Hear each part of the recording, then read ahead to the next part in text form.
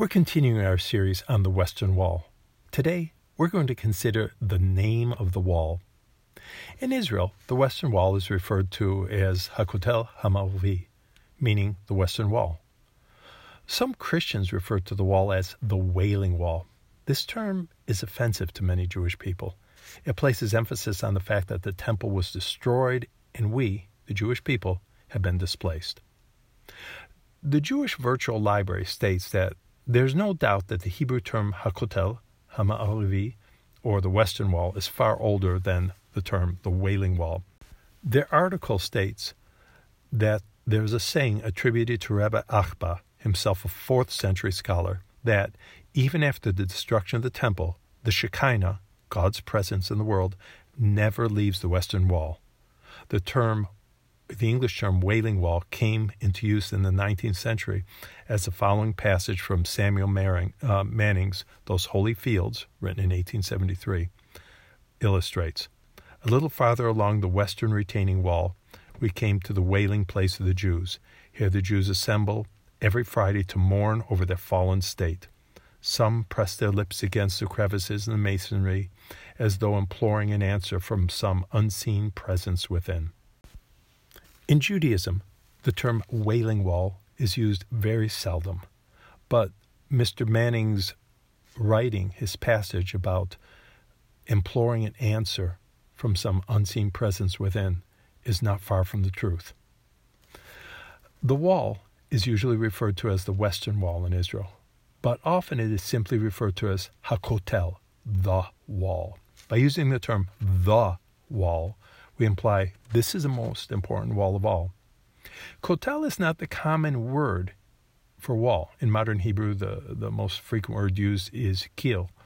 The scriptures make use of several words, including kil. However, according to the Jewish Virtual Library, the term kotel is reserved for special idioms. What does the word kotel imply? What special significance does it hold?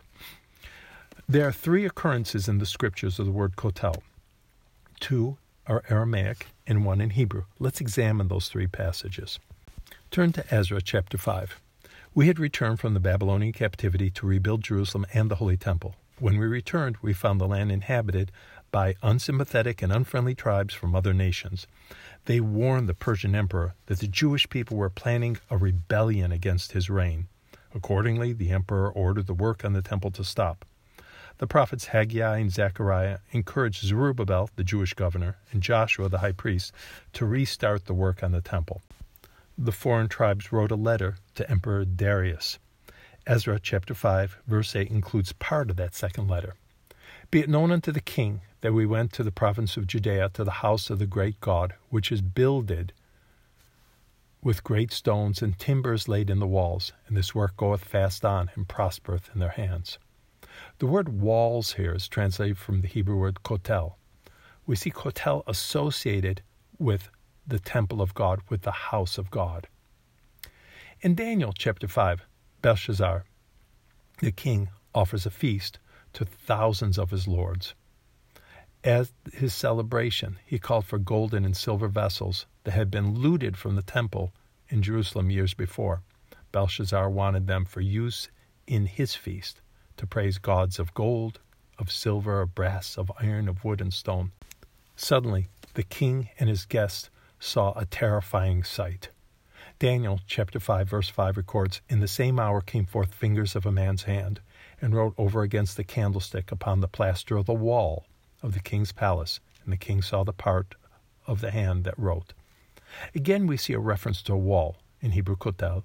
The term kotel is associated with the wall in the dwelling place of a king. It is also associated with the God of Israel, working a miracle and declaring that he is a true God over all nations. That is how the word kotel is used in this passage. The Western Wall is also a place, a wall associated with a king. Not just King Solomon or King Herod, but the King of heaven and earth. It is a place where God does miracles. Because in the temple, the God of Israel said that people are not to praise gods of gold and of silver, of brass, of iron, of wood, and of stones. All nations will worship in Jerusalem, and the temple will be called a house of prayer for all nations. The final use of the word kotel appears in the Song of Solomon. The Song of Solomon is considered an allegory, a parable about God's love for his people. Verses 8 and 9 of chapter 2 read, "The voice of my beloved, behold, he cometh, leaping upon the mountains, skipping upon the hills. My beloved is like a roe or a young hart. Behold, he stands behind our wall.